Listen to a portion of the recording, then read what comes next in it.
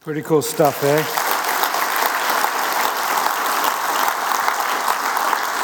That last photo there of all 125 of them sitting on those stairs is one of the favorite photos that I've seen that we've been able to produce from First Christian Church in recent years. And one of the cool things that happened as a result of that mission trip and them getting home was on Saturday when they arrived at home. We called all the parents up and said, some of the kids want to get baptized. Are you cool with that? And they all showed up here, and 14 of them got baptized on Saturday. So that's good news. That's really cool to hear. And as a matter of fact, we're going to have some more baptisms today and next week. And we thought that to help you get ready for those baptisms, we want to show you another video yet today of how not to do baptisms. All right? I think we know how to do them. This is how not to do some baptisms, and it's kind of the introduction to today's message. Take a look on the screen.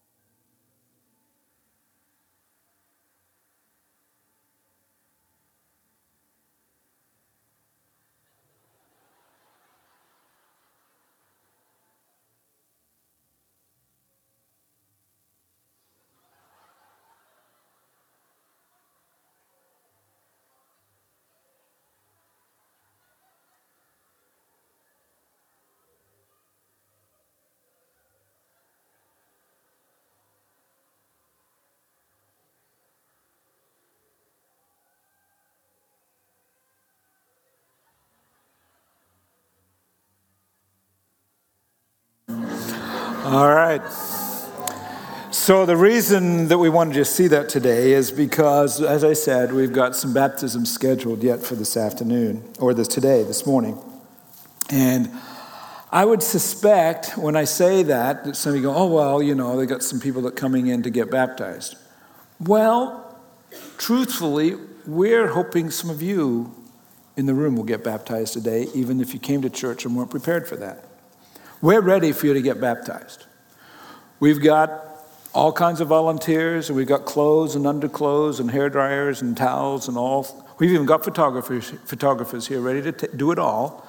And some of you are sitting there, well, I didn't come planning to get baptized today. Well, I want to talk to you about that and see if we can't come to a new arrangement for you and for what might happen yet today at the end of the service. In order to do all that and kind of set the stage for it, I'd like you to take a Bible, please, and turn to Acts chapter 2.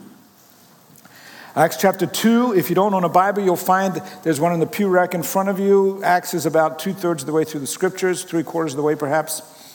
And the page numbers are on the screen behind me. If you don't own a Bible, take that one home as not just as our gift to you, but seriously, take it home as we want you to have it, all right? And we're going to read in Acts 2 in just a moment. But before we do that, I want to set up Acts 2 by reminding you of what happened at the very beginning of Jesus' public ministry. Before the public really knew of him, he went about gathering a bunch of guys, mostly all guys, who were his original disciples, and 12 of them eventually came on board. But I want you to pay attention to a passage of scripture in the book of Matthew that tells you what happened when the first 4 guys stepped into ministry with Jesus Christ. Here's what we read in Matthew chapter 4. As Jesus was walking beside the Sea of Galilee, he saw 2 brothers, Simon called Peter and his brother Andrew. They were casting a net into the lake, for they were fishermen. Regular kind of guys, okay? Regular working guys. Come follow me, Jesus said, and I'll send you out to fish for people. At once they left their nets and followed him. Going on from there, he saw 2 other brothers, James, son of Zebedee, and his brother John. They were in a boat with their father Zebedee, preparing their nets. Jesus called to them, and they immediately left the boat and their father and followed him. They chose to follow Jesus Christ. And that decision to follow him changed their lives forever. And also, their decision to follow changed the course of human history. We are sitting in this room today. You can draw a direct line from us being here back to those guys and their willingness to follow Jesus Christ. Their decision to follow Jesus Christ changed the world. A big decision, yes, on their part, but it had even larger results. They were invited to follow Jesus into a larger story, a real life story, yes, but a larger than life adventure. And that's what I'm inviting each of us into today as we choose to be men and women who would follow Jesus Christ. So these 4 guys, Matthew chapter 4, they get on board with Jesus, and they are with Jesus throughout his public ministry. And they're with him all the way through to some 3.5 years later, when at first glance it looked like tragedy occurred. Do you recall 3.5 years after Jesus started ministry, suddenly he was dead. He was crucified. The dream had come to an end, it appeared, but they didn't know the rest of the story. Actually, what happened was Jesus was killed, but then 3 days later he rose from the dead. And 7 weeks later after that, these guys, along with a bunch more people now who are followers of Jesus Christ, were together in Jerusalem on a party day called the Day of Pentecost. We don't have time to get into all the details today, but Acts chapter 2 is the outcome of the Day of Pentecost. People had come, Jewish people had come from all around the world to have the Day of Pentecost to celebrate it in Jerusalem. They all spoke Jewish or perhaps Aramaic, but they also spoke other languages from the lands where they came from. And when they all got to Jerusalem, something happened that was a miraculous move of God. These followers of Jesus Christ, in an instant, could suddenly speak in languages that they'd never heard before, that they'd never studied before. And the people from outside the city, from outside the country, are hearing these rough and ready, regular guys speaking their languages, their home native languages. And they hear them praising God, and it kind of stuns the whole city. It creates quite an uproar, and Peter, one of the original guys from Matthew 4, stands up to tell everybody what's going on. That's the background to Acts chapter 2. Would you read it with me, please? Acts chapter 2, verse 14. Peter stood up with the 11, raised his voice, and addressed the crowd. Now, you're going to want to get that Bible out, folks, because it's going to be helpful for you to follow along, okay? This is what he said. Fellow Jews and all of you who live in Jerusalem, let me explain this to you. Listen carefully to what I say. These people aren't drunk as you suppose. It's only 9 a.m. There had been perhaps some thought that, man, these guys partied so hard overnight that they've released some latent part in their brain, maybe, that they can speak these languages of some sort. The people around them can't figure out. And Peter says, no, we're not drunk. It's only 9 a.m. No, this is what was spoken by the prophet Joel. And with that, Peter quotes something that's a few hundred years old. He says, in the last days, God says, I'll pour out my spirit on all people. And basically saying, this is what happened. We're seeing prophecy from hundreds of years ago become reality. I will pour out my spirit on all people. Your sons and daughters will prophesy. Your young men will see visions, and your old men will dream dreams. Now, I got to tell you, friends, when I used to read this passage of Scripture years ago, I knew what I should expect. I should expect to see visions. Of late, with the more passing of birthdays, I don't know what side of that divide I'm on. Don't say a word. I don't know if I should be seeing visions or dreaming dreams. I have a feeling the dreams are more close to me than the visions, but that's a different matter, all right? Even on my servants, both men and women, I'll pour out my spirit in those days, and they will prophesy. I will show wonders in the heavens above and signs on the earth below, blood and fire and billows of smoke. The sun will be turned to darkness, the moon to blood before the coming of the great and glorious day of the Lord. And everyone who calls on the name of the Lord will be saved. Fellow Israelites, listen to this. Jesus of Nazareth was a man accredited by God to you by miracles, wonders, and signs, which God did among you through him, as you yourselves know. This man was handed over to you by God's deliberate plan and foreknowledge, and you, with the help of wicked men, put him to death by nailing him to the cross. But God raised him from the dead, freeing him from the agony of death, because it was impossible for death to keep its hold on him. David said about him, and now Peter's going to quote again, a passage of prophecy that these guys, everybody knew. At this point, he's going back 1,000 years to the best king that Israel ever had, King David. And so he quotes this language, this prose, if you will, that's 1,000 years old. David said, I saw the Lord always before me because he's at my right hand. I will not be shaken. Therefore, my heart is glad and my tongue rejoices. My body also will rest in hope because you will not abandon me to the realm of the dead. You will not let your Holy One see decay. You've made known to me the paths of life. You fill me with joy in your presence. And at this point, 1,000 years before it happened, David was talking about the resurrection of Jesus Christ, all right? You won't abandon me to the realm of the dead. You won't let my body see decay. Verse 29. Fellow Israelites, I can tell you confidently that the patriarch David died and was buried, and his tomb is here to this day. But he was a prophet and knew that God had promised him on oath that he would place one of his descendants on the throne. And that's the case. Jesus was one of David's descendants. You can look through the genealogy and you can see the son of the son of the son of a, and you can get all the way from David all the way to Jesus. Seeing what was to come, David spoke of the resurrection of the Messiah, that he was not abandoned to the realm of the dead, nor did his body see decay. God has raised this Jesus to life, and we are all witnesses to it. Exalted to the right hand of God, he has received from the Father the promised Holy Spirit, and he has poured out what you now see and hear. For David did not ascend to heaven, and yet he said, the Lord said to my Lord, sit at my right hand until I make your enemies a footstool for your feet. Therefore, in light of all of this, because you know all this, because of the direction of everything that I've said so far, he says, be aware of this. Therefore, let all Israel be assured of this. God has made this Jesus, whom you crucified, both Lord and Messiah. When the people heard this, they were cut to the heart and said to Peter and the other apostles, brothers, what shall we do? In light of everything that we've learned and that we killed the Messiah, what shall we do? Peter says, repent and be baptized, every one of you, in the name of Jesus Christ for the forgiveness of your sins, and you will receive the gift of the Holy Spirit. The promise is for you and your children, and for all who are far off. When Peter's talking about for all who are far off there, it's not just geographic, but it's also far off in chronology. In other words, we are the ones who are far off. We're 2,000 years removed from this, and yet this promise is for us, for all whom the Lord our God will call. With many other words, he warned them and pleaded with them, save yourselves from this corrupt generation. And those who accepted his message were baptized, and about 3,000 were added to their number that day. Now, there's some cool things in here that I want to kind of unpack for you today to help you understand why we're coming to a place where we're asking some of you to consider getting baptized.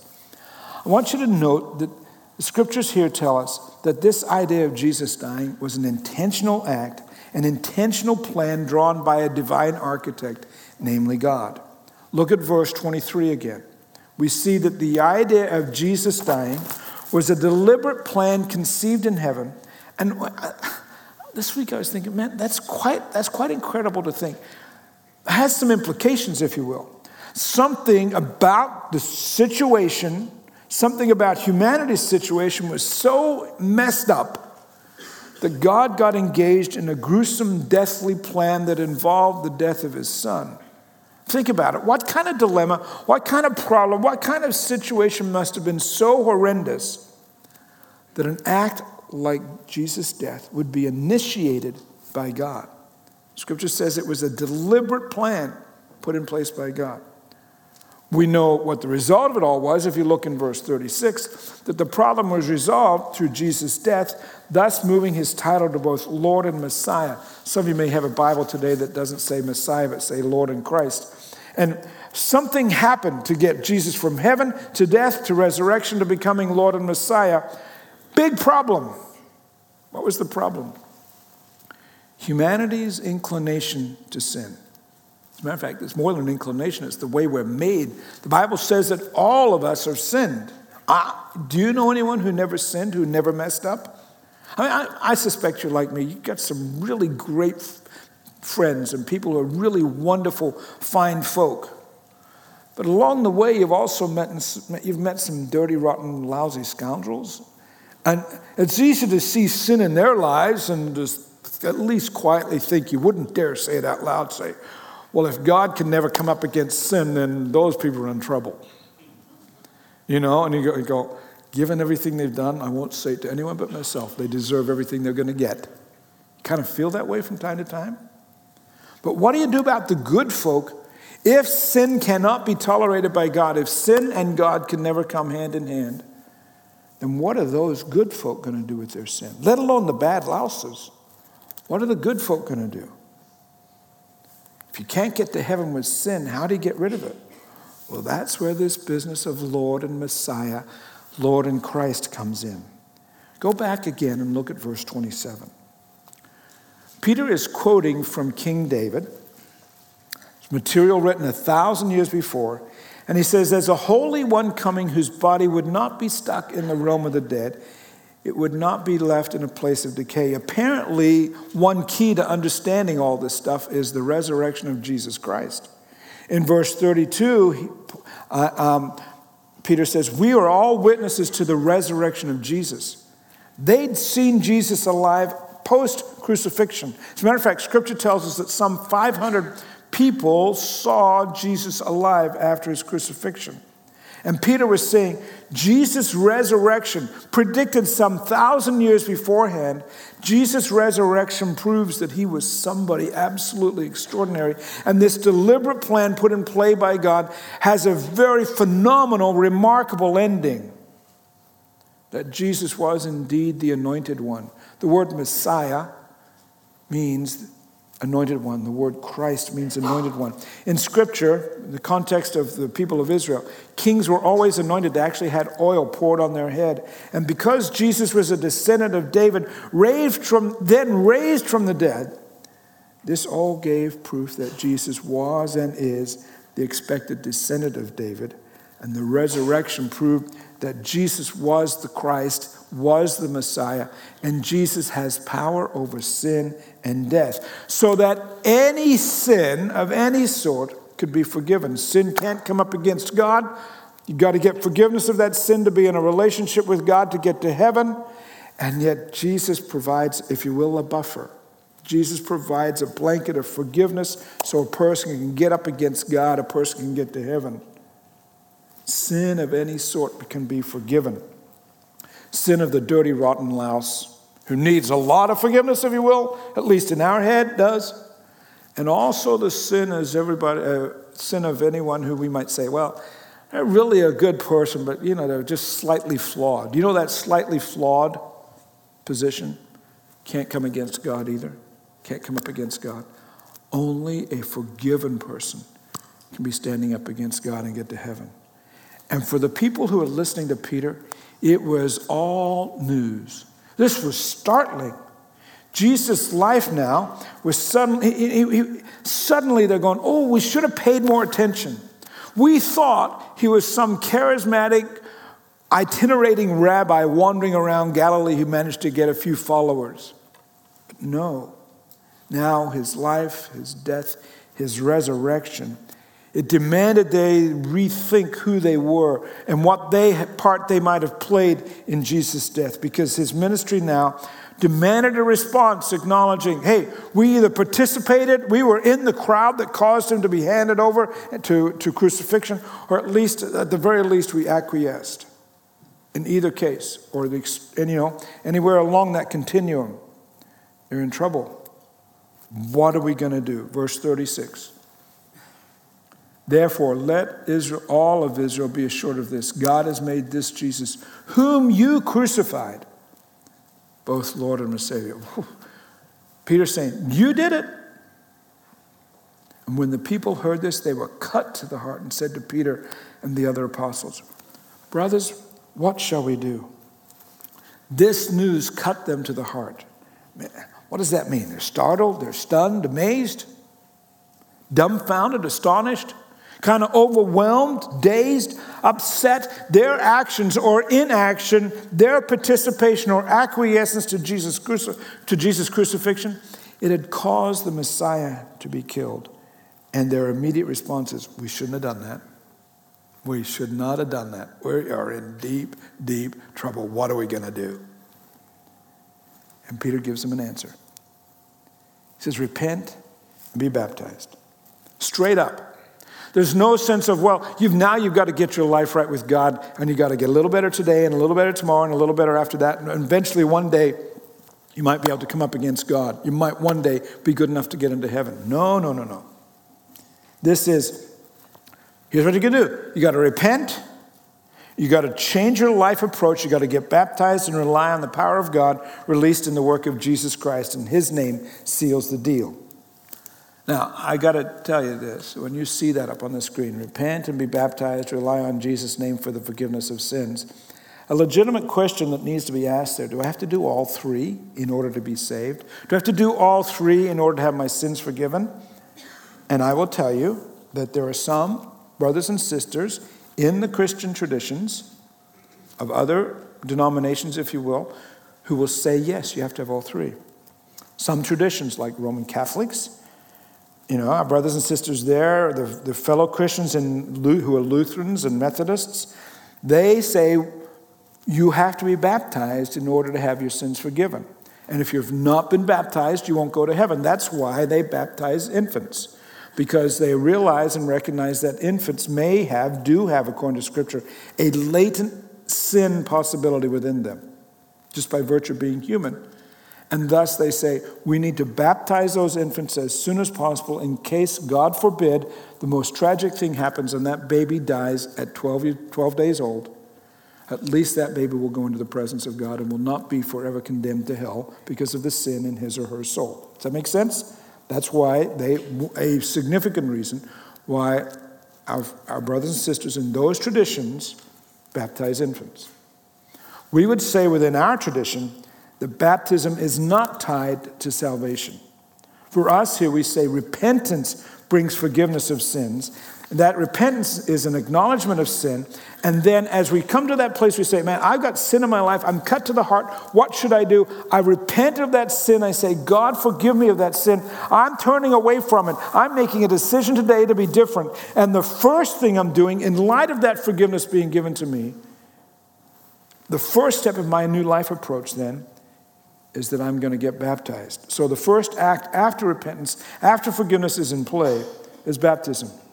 And we say that for this reason, see if you can follow my logic here, that forgiveness is all about an act of God on God's part on our behalf. If we have to get baptized to be saved, then that's us doing something. And that flies in the face, from my perspective and the perspective of our church, that flies in the perspective of grace. If the grace of God is given to us freely, with us not having to do anything to receive it, then baptism suddenly feels like something we have to do in order to receive the grace. Does that make sense? So we're saying, no, you come to God, God forgive me. God does a dramatic work in your life and in your heart right then. And then in response to that gift of grace, you turn the other way and you get baptized. And I would say, though, quite bluntly, if you say here today you're following God and you're accessing God's grace, you're accessing Jesus' work, and that you're expecting divine forgiveness and love to come into your life, and you've not been baptized, then I would challenge you how well you're doing in the following department. Repentance should be followed by baptism. We have all kinds of examples of this throughout the New Testament particularly, where people come to faith in Jesus Christ for the forgiveness of sins, and the first thing that happens is they get baptized. For example, there's a story in the book of Acts chapter 8 about an Ethiopian government official, a guy who is way up, and he's traveling through Israel, and he runs into one of Jesus' disciples, a guy by the name of Philip. And he says, hey, come up, sit in my chariot. And they're traveling along. And he says, what's been going on in Jerusalem these days? And Philip begins to tell him and about Jesus, and about Jesus' death, his resurrection. And this guy is kind of overwhelmed. He's cut to the heart. And he goes, I need that forgiveness. Look what happens. Here it is in Acts chapter 8. As they traveled along the road, they came to some water. And the Ethiopian said, look, here's water. What can stand it? This is my opportunity. What can stand in the way of me being baptized? And he gave orders to stop the chariot. Then both Philip and the man went down into the water, and Philip baptized him. In other words, came to an understanding of his walk, of his need of Jesus Christ. He makes this decision, and his first act is to get baptized. That's what you see in verse 40 of the passage we read. With many other words, Peter pleads with the people, save yourselves from this corrupt generation. Verse 41, those who accepted his message were baptized, and about 3,000 were added to their number that day. Jump ahead to the next slide there. There you go. With many words, he warns them, he pleads with them, and immediately they're baptized. They're cut to the heart. They realize, man, we've got a problem here. We need to get our relationship with God in the right place. And their first response after that cutting of the heart, after that sense of, I need God's forgiveness, their first act of discipleship is to get baptized. And so I would say, if you are a follower of Jesus Christ today, where you've already been cut to the heart somewhere along the line, and you go, man, I need to be able to get up against God. I need to get the sin in my life covered with the work of Jesus Christ. If that's you, and you haven't been baptized yet, then I ask you, what are you doing? What's going on? See, it's easy for us to step away from Acts 2 and say, man, I wasn't there in Acts. Why should I worry? I didn't participate in Jesus' crucifixion or stand idly by while it took place. Yeah, I get that. But Jesus' death is still for you, and it still warrants a response.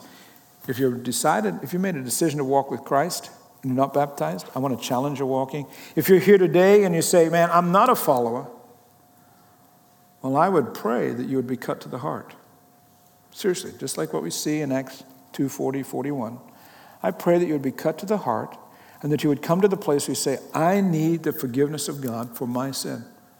Because Scripture is quite plain, friends. Salvation comes through the work of Jesus Christ, not through you just getting progressively better and better. I would suggest that you be a person of repentance, all of us in this room. Repentance makes you a Christian. And then baptism tells you and tells God you've been cut to the heart by Jesus' death and resurrection, and you're doing what the fellows did in Matthew chapter 4. You're following. You're stepping into the big adventure. You're stepping into full trust in God, which is, man, that's the way to live. I'll ask you, will you follow? And if so, how far?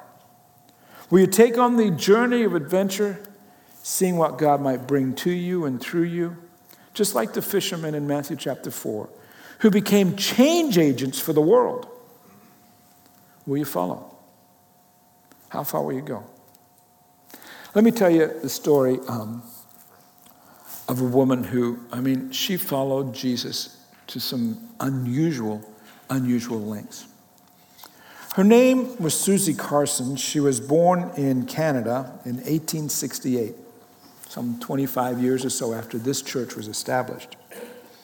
She graduated from medical school in Toronto as a young lady, and she was in private practice for 6 years until she met a fellow by the name of Petrus Reinhardt. That was in 1894. Reinhardt was a missionary with the China Inland Mission, and they got married that year in 1894, and off they went to China. The immediate goal of the Reinhardts once they arrived in China and to follow this call of God on their lives to be missionaries and to see people come to Jesus over in China was that they wanted to learn to speak Tibetan and work among the Tibetans. That was their immediate goal. And then once they kind of had that established, working among the Tibetans who lived of the Tibetans who lived in China. Then eventually, their ultimate ambition was to get to Lhasa. Lhasa, at that point, was the capital of Tibet, and no Westerner had been there since 1864. Since 1846. I got my numbers backwards. 1846, some 50 years prior. They had a baby while they were getting ready, and in May of 1898, they're going to go to Lhasa, where no one from the West has been for more than 50 years. And they're going to go, and they're going to tell the people who were Tibetans, we're going to tell them of Jesus Christ. If you were to fly there today from where they started to Lhasa, it's a flight of about 800 miles. But you can see on the map behind me that they took a rather circuitous route. That's because it's all mountain range. They knew they were going to have to take a long way around to make it the easiest way. The highest point they were ever going to be was at 16,400 feet up, way up in terms of you're getting up there and the air is starting to get thin. They carried with them enough food and supplies for some 2 years. They figured it would take them 2 years to get there, to be there, and then make their way back. They also took along several hundred Bibles that had been translated into Tibetan. And all went well through May, June, and into July. They had with them lots of horses and 3 guides who were going to show them the way. And in July, 2 of the guides came and said, we're not up for this. And they left. No warning, just 2 of the guides left. And so they went on, so then it was May, June, July, August. The 3rd guide who was leading them to Lhasa said, I want to go home. The first 2 had just left without saying a word. At least the 3rd guy said, I'm done, I want to go home. And so off he went. In August of that year, after the guide had left, medical doctor, missionary, with a little baby by themselves and their horses, the baby died. They buried him by the side of the trail and continued their way. At that point, they were at 14,000 feet above sea level. And in September, less than a month after the baby had died, they were attacked. Just the 2 of them are by themselves now. They were attacked by a group of bandits, and all their horses except 3 of them were stolen. So as they're looking at their camp and all the stuff they've got, and there are 3 horses, they decide, we can't keep all this stuff, and so they just abandoned some of their goods and their supplies. And on September 26th, they'd kind of come to the end of the rope, and they're camped up against a river, and don't know what to do next. And they know there are some Tibetans across the other side of the river, and so Petrus says, September 26th, I'm going to go over there, and I'm going to see what I can do. And he left with his wife, his big revolver, and all the silver that he had, because silver was the currency of that time. This is what she said. He started away cheerfully, telling me not to be afraid, but to use his big revolver if necessary. He said he would return before dark. When he was just a few steps away, he turned to wave his hand and said, "Ta-ta." He followed a little path until out of sight, and I never saw him again. She's all alone now. A young woman in the mountains of Tibet, in the area between Tibet and China.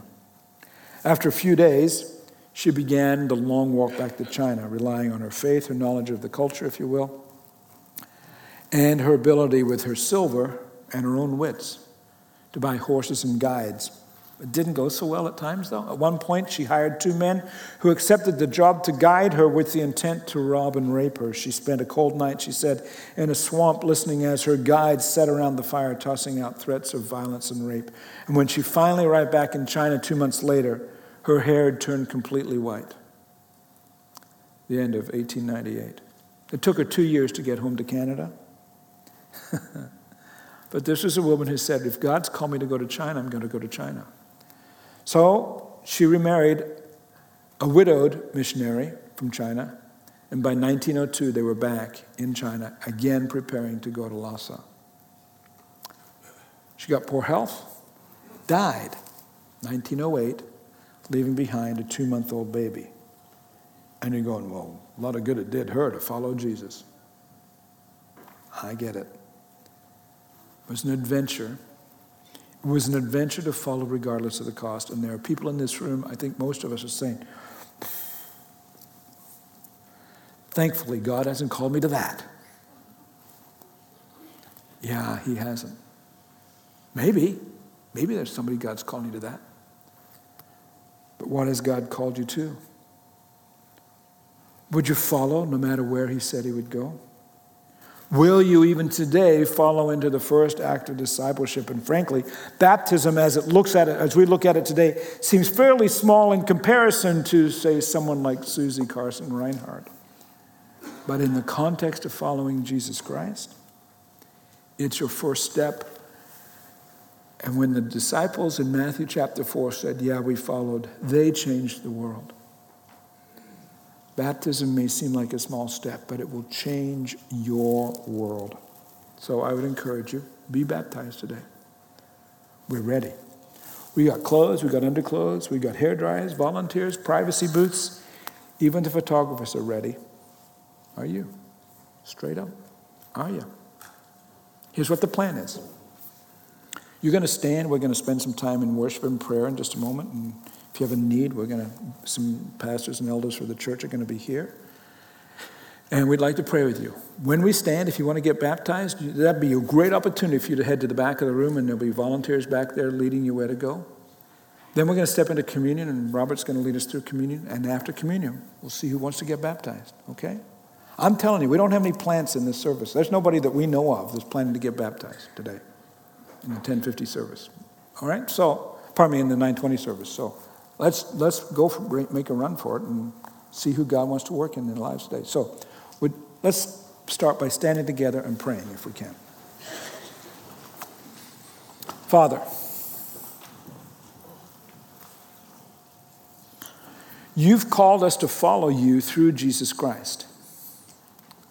And Lord, I don't know that any of us are going to China or to Tibet, maybe. But you have called us to follow you in the daily events of our lives and in this business of repentance followed by baptism. And Lord, there's some in the room maybe haven't got that far yet. For those, God, who have said they've walked with you for a long time and yet haven't got baptized, I pray that you'd call them to this act of discipleship. For those in the room, God, who have, they're cut to the heart right now because they've not started any of this. Lord, for those, I pray that you'd help them to come to a place where they'd pray a prayer that simply says, God, forgive me of my sins. I want to be able to come up against you. I want to be able to lean in against you and lean into who you are. And then, Lord, for them, call them to a place where they'll be baptized today. Speak to us, Lord, we pray, in the name of Jesus. Amen.